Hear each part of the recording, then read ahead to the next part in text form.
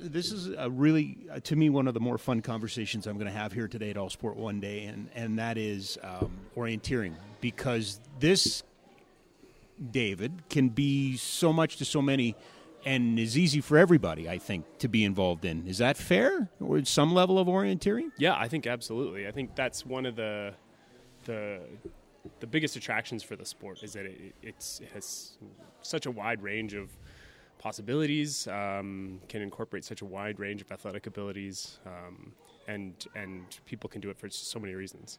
So that's the part. When I grew up, orienteering was something we would have done in Scouts and something we would have done in phys ed, but didn't necessarily view it as an athletic endeavor. Right. That has changed. That now it is very easily one of the more athletic competitions you can be involved in, right. Isn't it?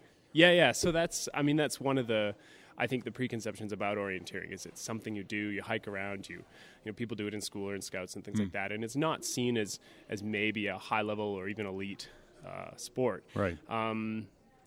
That's largely a North American phenomenon, I think. In Europe, it's a huge sport and it's much more familiarity. But yeah, I mean, obviously now we have a really well-developed national team in Canada that travels and races all through Europe and through the United States and Canada. And so it has that opportunity for high-level athletes and runners who want to progress in a sport to the elite level. Right. I mean, that pathway is available. That's not to say we don't have and don't offer a more recreational side. Sure. For people who don't even run, who just want to be outdoors and doing all that, great stuff in the wilderness. It's a really engaging activity for those people as well. So how in this day and age do we define orienteering? Yeah, so orienteering, I mean, it fundamentally is just a combination of navigation and moving through usually a forest or now more so an urban landscape. And so basically it's a marked route with checkpoints along the way that you have to get to using nothing but your own mental skills, and you have a map, and you can have a compass. You don't need one, but you can have a compass, and those are the only tools you get to get yourself from point to point. And so it's a little bit different from things like geocaching, which often people associate with it, because you're not allowed to use things like GPS. You don't have an arrow pointing in the direction. You've only got basically a dot on a map that you've got to figure out how to get from one place to the next. Right. Yeah. So it is what we would call old school in that way, that you really are kind of using, the magnetic North Pole right. and a compass. Yeah, for sure. And I don't, I got a background in forestry, so I'm a little familiar with compasses. I don't know if the layperson understands how technical that can be once you have to get into declination and different things. Yeah, so that's really interesting because, compass work is definitely something that we do, but it is almost really a secondary skill. It is, in orienteering. So, sometimes you absolutely have to use it, and it's the best tool for the job. Right. But most of what we do is navigating off highly detailed maps. Okay. That show vegetation and trails Yep. and rivers and things like this, and contours, topographic features and stuff. Yeah. So that's the first and major skill, and then. If you get into a place where you've kind of got to run through a featureless landscape, your compass can come in real handy because it actually does give you an arrow of which way to point. So is that then one of the adaptations or the changes over time? Because of technology, the maps are far more detailed than they ever have been. My God, the aerial photos that we would have available to us now and satellite photos would be, second to none. Is that just an adaptation over time? Yeah, I think that's an interesting point. I think certainly people are more familiar looking at maps. We use Google just to drive around the city and things like this. Yeah. And so I think people have maybe a bit, and certainly kids have a bit more exposure to following along on a map as you move, or like you say, looking at satellite photos and picking out features, and these were not things that were available to us, certainly publicly available, widely available. 20 years ago. I was going to say even. So I think in a sense that's really helped the sport because people do find it a bit more intuitive, which is sort of ironic. We don't use paper maps ever anymore, really.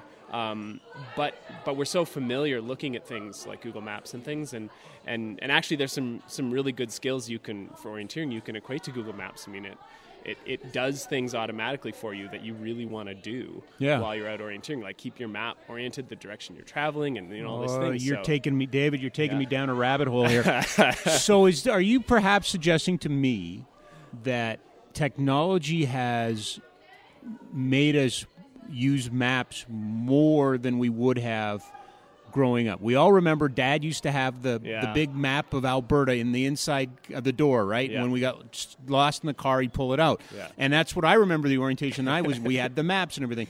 But maps weren't something we spent a whole lot of time in life around. They had to have a purpose. Now we all have them on our phones. Sure. I'm going to meet you and we're going to go to a new pub that I've never heard of. Well, the first thing I'm doing is putting in Google Maps where it is and where can I park, and I'm looking.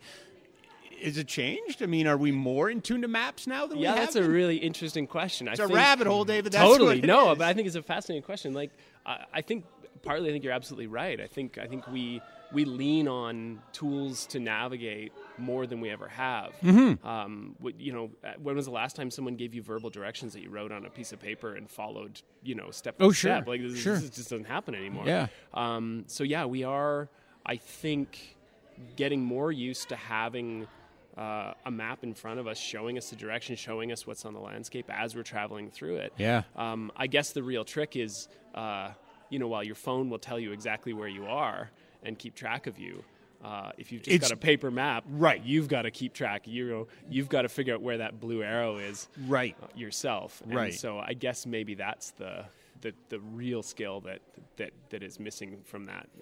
All right, I'll rescue us from the rabbit hole. All okay, right, earlier you said that compass work was maybe secondary in orienteering. What is primary? Is it just the physical, the ability to race and be involved that way? Yeah, so I think in terms of a physical skill, just even if you're not running and racing, just the ability to move through, you're maybe at the more novice levels, you're always on the trails, you're just moving along trails. But as you move through maybe a bit more difficult courses and things like this, you're starting to move off trails through more rigorous terrain. I've had times I've been waist deep in swamps, kind of smashing through things, trying to figure out how to get from one part to another. So there's a physical component there that certainly requires training and development. But equally important is this mental focus where you really have to have technical navigation skills. You have to be able to look at maps, particularly topography on maps, and really be able to visualize the terrain. This just takes time and obviously training and practice. But those two components really have to work together if you're going to be successful. And am I wrong? But you almost have to have an innate ability to be calm and stay in the moment. Because you mentioned being, waist deep in water. If you're uncomfortable, if your environment all of a sudden changes, it's real easy to kind of lose your way and lose where you are. You almost do have to have like a low panic threshold. Yeah, well, I'm not sure I should have been waist deep in water at that point in the course, but it happened. Yeah, so I think that is part of it. And we see this in more visible sports, and you see sports like biathlon or other sports where athletes are required to really maintain that mental focus under quite stressful conditions. Orienteering the stress is a bit different, and you don't have thousands of people watching you shoot at targets or something like you would in biathlon, but you've got to be able to keep your mental composure in an unfamiliar environment, in unfamiliar terrain, and in particular after you've made a mistake or after you've maybe lost contact with your map and lost where you are a bit and had to loop back and figure out. We don't like to call it being lost out there because but if you've had that moment of where you've maybe just not sure where you're at for a few minutes, it can be difficult to keep your focus after that, especially for younger athletes. Older athletes who've spent decades in the forest don't get rattled by those things, but for younger athletes, that's a challenge. Yeah. So give me a sense of what recreational or what entry-level orienteering is about nowadays. What does that look like? How does somebody get involved? What would they be doing when they start? Sure. So A lot of what we do is in the city, so we go out to the forest and which is around Gray. I gotta admit that just dumbfounds me because I would have thought everything was out there, but you use the urban landscape. Yeah. So I mean, Calgary's blessed with a lot of wild spaces as well. So you're still talking about green space so within we're talking the about green space, but we also, I mean, it spans everything really. Yeah. So I mean, everything from very urban maps, like one of the most fun maps we have is actually the SAIT campus that we're sitting on right now. Really? Which is very much an urban landscape. Yeah. And then right up to places like Confederation Park or Fish Creek Park, and then obviously we've got larger maps out in the Kananaskis and Bow Valley and places like this. So there is quite a range. So for people entering the sport, for mostly most people would start at the urban maps, so we offer events, kind of weekly events where we go to one park throughout the city, and we have dozens of maps through the city that we use. And they would come out, and we'd offer a range of courses from quite basic navigation along trails or bike paths and things like this, right up to more advanced courses that actively avoid those kind of features, those easier features. And then, so in that sense, it's accessible if anyone just wants to show up and try it. We also offer a range of training programs, and one of the largest components of our club right now is actually our junior program, our kids programs, which we run under Sogo Adventure Running, which is like runs in the spring, fall, in the weeknight evenings, and basically kids from 3 years old to 17. Come out, and we do some navigation exercises. There's a lot of games. They do a lot of running through the parks. And part of that is just to get kids outside and get them comfortable being in the wilderness and getting dirty and all that good stuff that kids should do. But also we're working with them to learn how to read maps and how to notice their surroundings and how to maybe work on their sense of direction, things like this. And the same programs exist for adults, but they're not as fun as playing with the kids. No. I almost feel like I ought to have a little alarm here that tells you I'm going to go down rabbit holes, because here I go down another one. Sure. Are you finding that now, maybe more than ever, orientation has a greater role and a more important role in society? Because it seems to me we've lost touch with our green space and our free play, and just getting outside and being involved. And there's lots of reasons there might be a coyote there or there's lots of reasons not to. Do you find that it's even more important now to have programs like orienteering just to kind of re-educate kids about being outside? Yeah, that's well, I don't know, maybe my perspective will be different from someone else. I'm a parent as well. I've got 2 young kids, but I grew up running around in the forest by myself when I was even quite young. Right. But you look around your neighborhood. Yeah, so my comfort zone is different than a parent maybe who is worried things like urban coyotes is quite a concerning issue for parents. Yeah, absolutely it is. And rightly so. I mean, so I think there's a range of comfortabilities with quote unquote wilderness. And I think the sport in that sense has a lot to offer in terms of, particularly with kids, in terms of breaking down that hesitation to leave the pathways, to get out. I mean, no kid has a problem getting out and getting dirty and playing.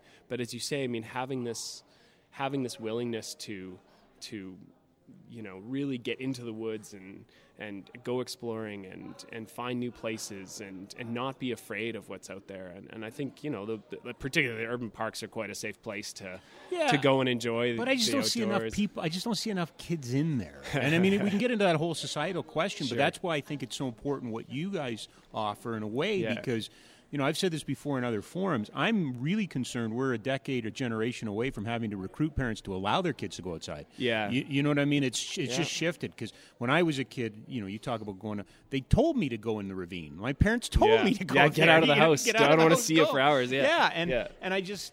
I just look at a program like yours and what you guys are up to as being maybe more important now than it ever has been in a way. Sure. So I mean, certainly with our kid programs, our junior programs, probably we have as much challenge bringing the parents, making them comfortable as the kids. I mean, the kids the kids don't are really resilient. have this inherent, terror of what might be out there. That's really more of a parent thing.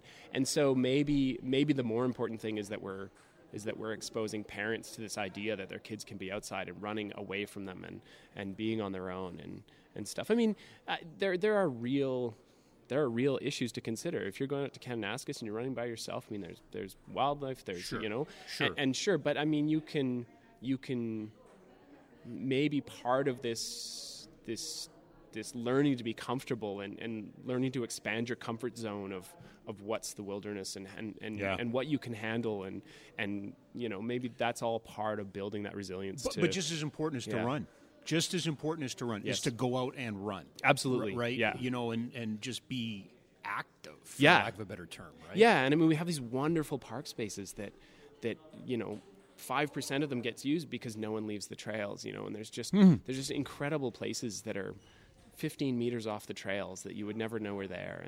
And so, I mean, I've been orienteering in Calgary for, let's say a long time. Sure. And to this day, I still find places, down in Fish Creek that I've never seen before that are just really remarkable. You say that. I spent a ton of time in Fish Creek. I don't know if, I've often said this about Calgary. It's a sportsman's paradise when you look where you can go in 4 different directions, the Bow River, the mountains, even just the farmland. Yeah. But I look at Fish Creek and go, this thing's a marvel. Yeah. Like, what's an incredible there. resource. It really is. Yes, right. It is absolutely. Yeah, and you're able to use that. You in your sport. Absolutely. Yeah. So it's one of the. I mean, it's certainly the closest we get to being in a forest environment within the city.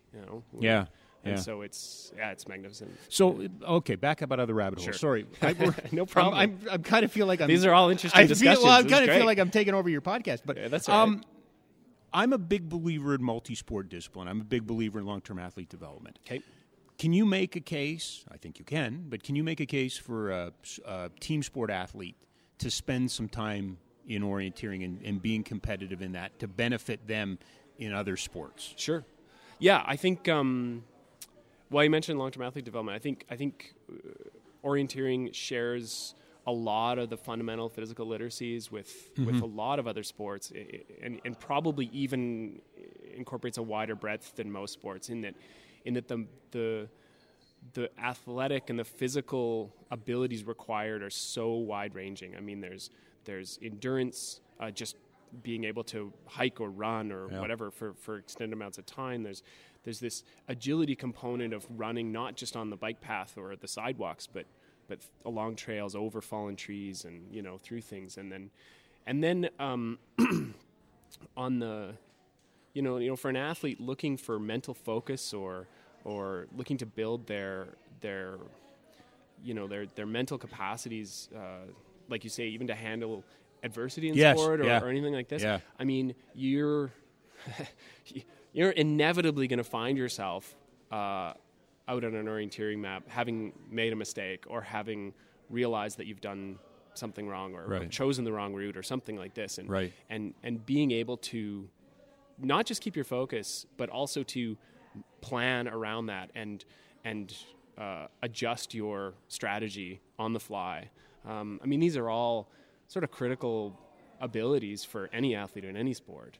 I mean, obviously, the orienteering doesn't really have that team component, though we do a lot of group training and things like this just for the social aspect of it. It's quite nice to know your fellow orienteer. But when you're out there, you are by yourself, so your decision making has to be internal. But I think that's the mistake that's made is we look everything and we can get into early specialization, which is the bane of my absolute existence. But I look at a hockey player, a basketball player, a soccer player, and it'd be ridiculous for them not to consider this as an alternative for off-season training. You know what I mean? But I don't know if it necessarily comes up. Like I'm not sure there's a whole bunch of hockey coaches going, "Hey, grab yourselves a map. Let's spend the summer."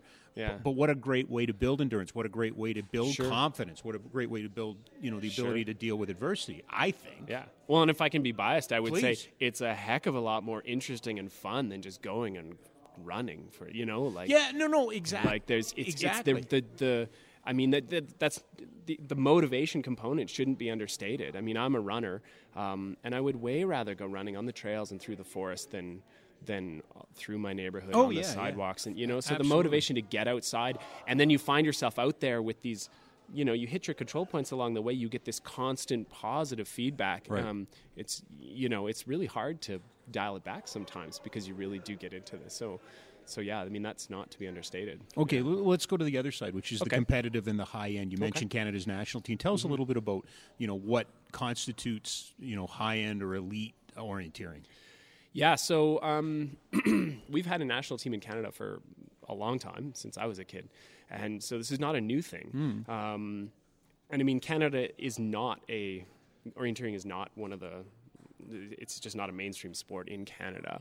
And so isn't that a little ridiculous? Yeah, right. I never understood. No, it should be the national sport. Yeah. So I mean, we do mostly it's a European sport. Yeah. Like most of the athletes come out of Europe, and they're getting thousands and thousands of people out to events and things like this.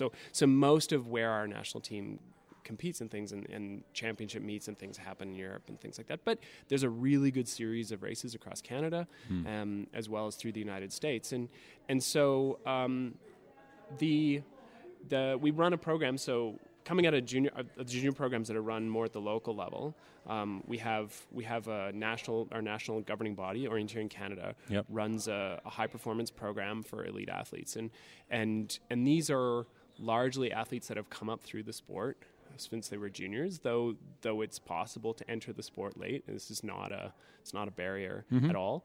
And I think one of the interesting things in this, people ask, well, is it better to do you need to be a really good navigator, or do you need to be a really good runner? And I think the fact of the matter is if you're on the national team, you are you're approaching a world-class athlete in both respects. Yeah. Like you just have to be a well-rounded, skilled athlete. And there's several national team athletes that train and race in Calgary. So we have a really good body of national team athletes here.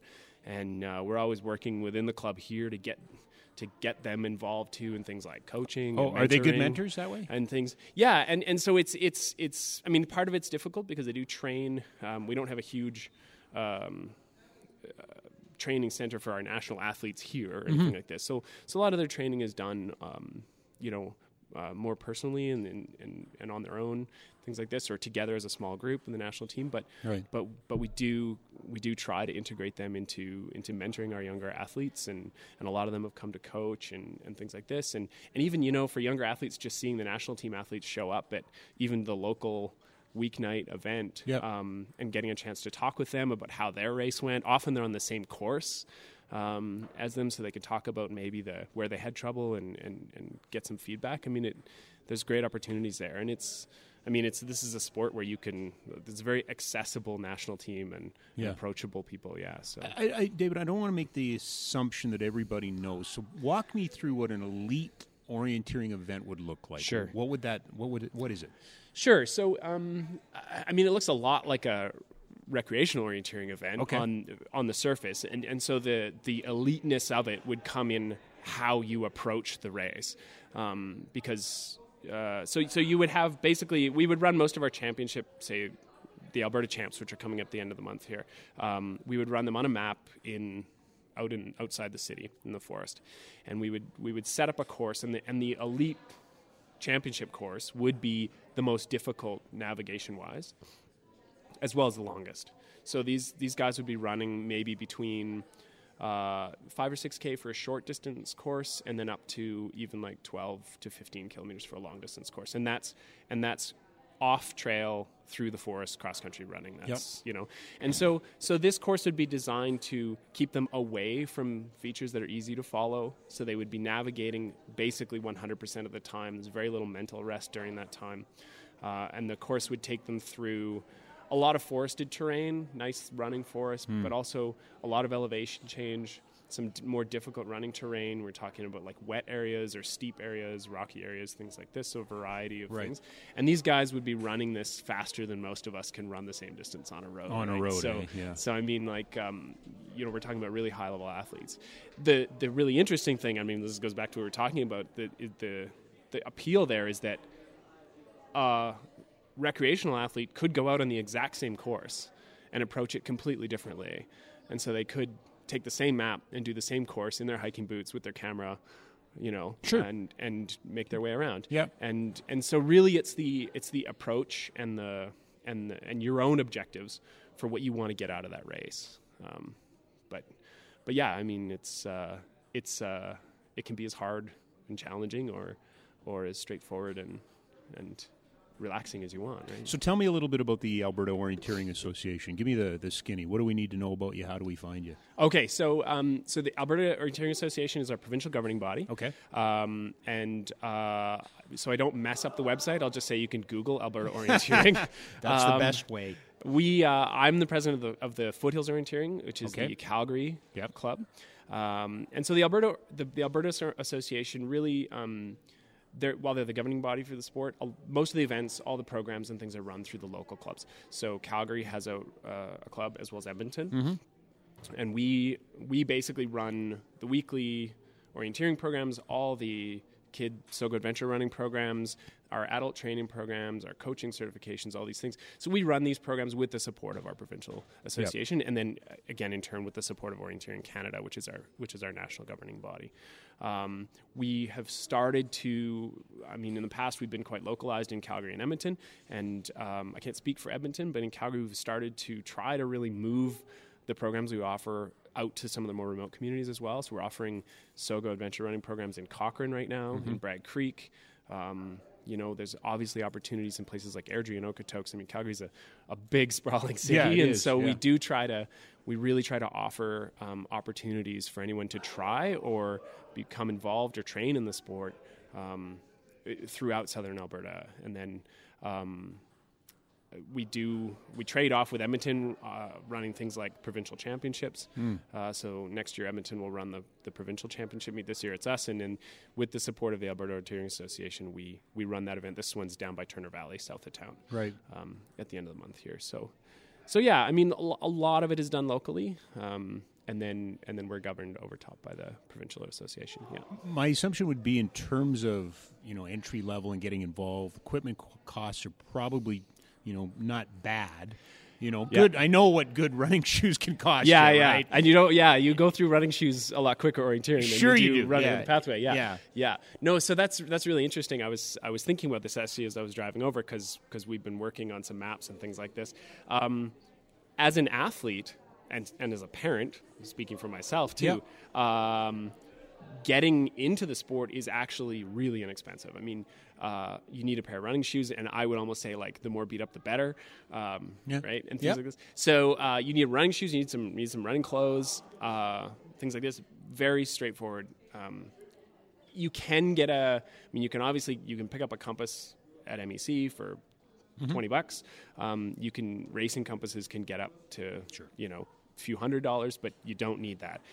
So really, there's no equipment barrier, I would say, or financial barrier of entry. However, on the administrative side, and from the club perspective and in the event director perspective, the sport does require some serious resources. First and foremost, making these highly detailed maps of the parks and maintaining them, because things change. Sure. Trees go in and out. We have huge floods in Calgary where we basically have to start our maps from scratch and things.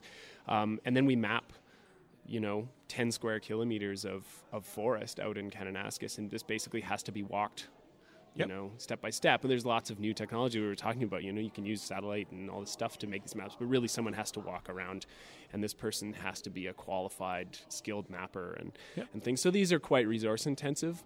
And the reality is, in a small sport, people with the expertise to do things like make maps or coach are few and far between. So we have a lot of, on the club side, we invest a lot of resources into those things as well. I can see that. Yeah, so administratively our costs are high, but at the front end, if you're just coming to run, it's very straightforward. What about a season? Or is it can someone start at any time? Absolutely, or? Okay. Yeah, so we're currently running weekly events. They're most Wednesdays. Excuse me. So that's run through the local club. So orienteeringcalgary.ca is our website, and you can see the whole schedule on there. So anybody can show up for any meet. and just try it out, no problem. And it's the costs are really low to just come out and head around the map. And then we run our kid programs in the spring and fall, so before school ends and then after school starts up again. And then we do also run a lot of training and informal training, and then forest events, a few through the summer, and then even through the winter when people are tired of running on their treadmills and are ready to go run in the snow and cold. There's no barrier to setting up orienteering checkpoints and things. Do you work with schools? Are you able to work with schools? We do. We actually, our schools program is one of our largest programs. Oh, okay. So it's run through SOGO Adventure Running. Yeah. And most of that we're approached, actually a lot of the time we're approached by schools who are interested in running one of these programs. So we offer like 1, 3, or 5 day orienteering programs where basically we'll set up some orienteering exercises and activities right from the school. And kids can go and engage in the sport that way, and those are incredibly popular. Like I think we're almost booked solid, but we probably still have some openings. Really? So yeah, I mean that's been one of our best ways to access young athletes and interested kids.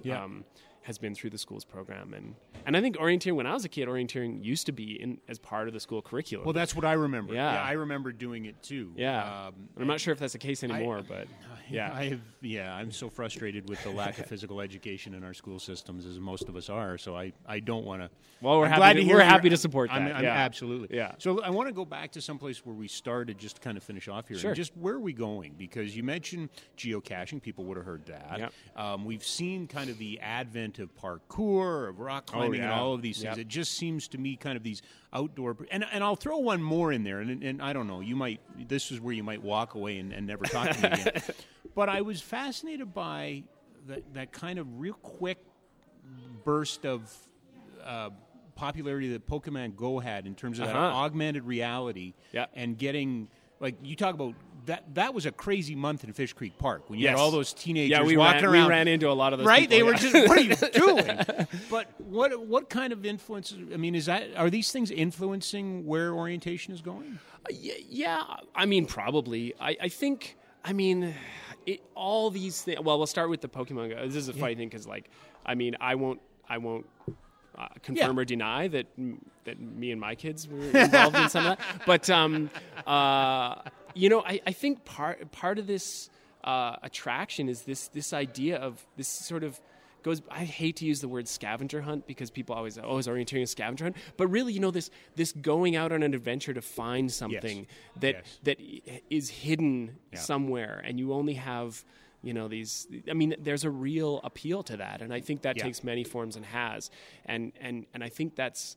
I mean, we talked a lot about the elite level and things like this, and these people are taking it more seriously than that, at least on the surface, But I think that's part of the draw is that you get out there and you find something that someone has put there, and you've managed to find it yourself, and I think that's a lot of draw. On the physical side, I think absolutely things like. What are the Spartan races and things like this? Right. And about a decade ago, this huge boom in adventure racing, this multi-sport adventure racing and things, and we saw a lot of people coming into orienteering, trying to get some more navigation skill because they were interested in this multi-sport adventure racing and things. Okay. So I think we've benefited. The club has. Being on the periphery of those trends, call them that, in sport, in other sports. But I think also like we've been able to, or maybe the skill set that we try to build for orienteers really, I mean, does have this breadth of applicability to other sports.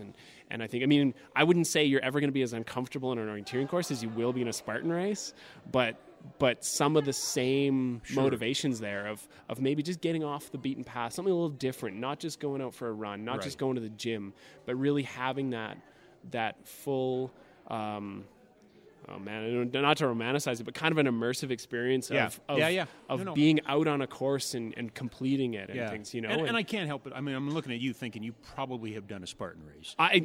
I've never done a Spartan. Oh, no, that's not true. Actually, I did one with my son. Okay, see? That's what I mean. And you probably have been rock climbing. I've been rock I don't climbing. want to make. I mean, I'm throwing out these baseless assumptions. Do it. Yeah, but, that's no problem. But you know what I mean. Like, Yeah. there is a certain lifestyle component to that too. Right? Well, just people who like to be outside, Yeah, and you aren't probably afraid of camped being too, dirty or right? uncomfortable. Yeah, exactly. right.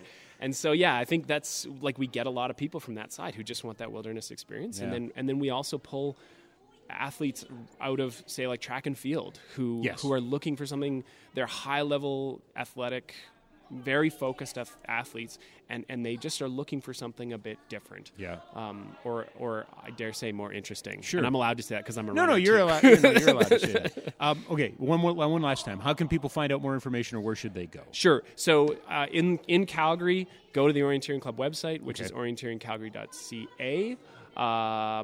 And if you want, you can link out from there. We've got an event calendar. You can fire us an email. You can give us a call.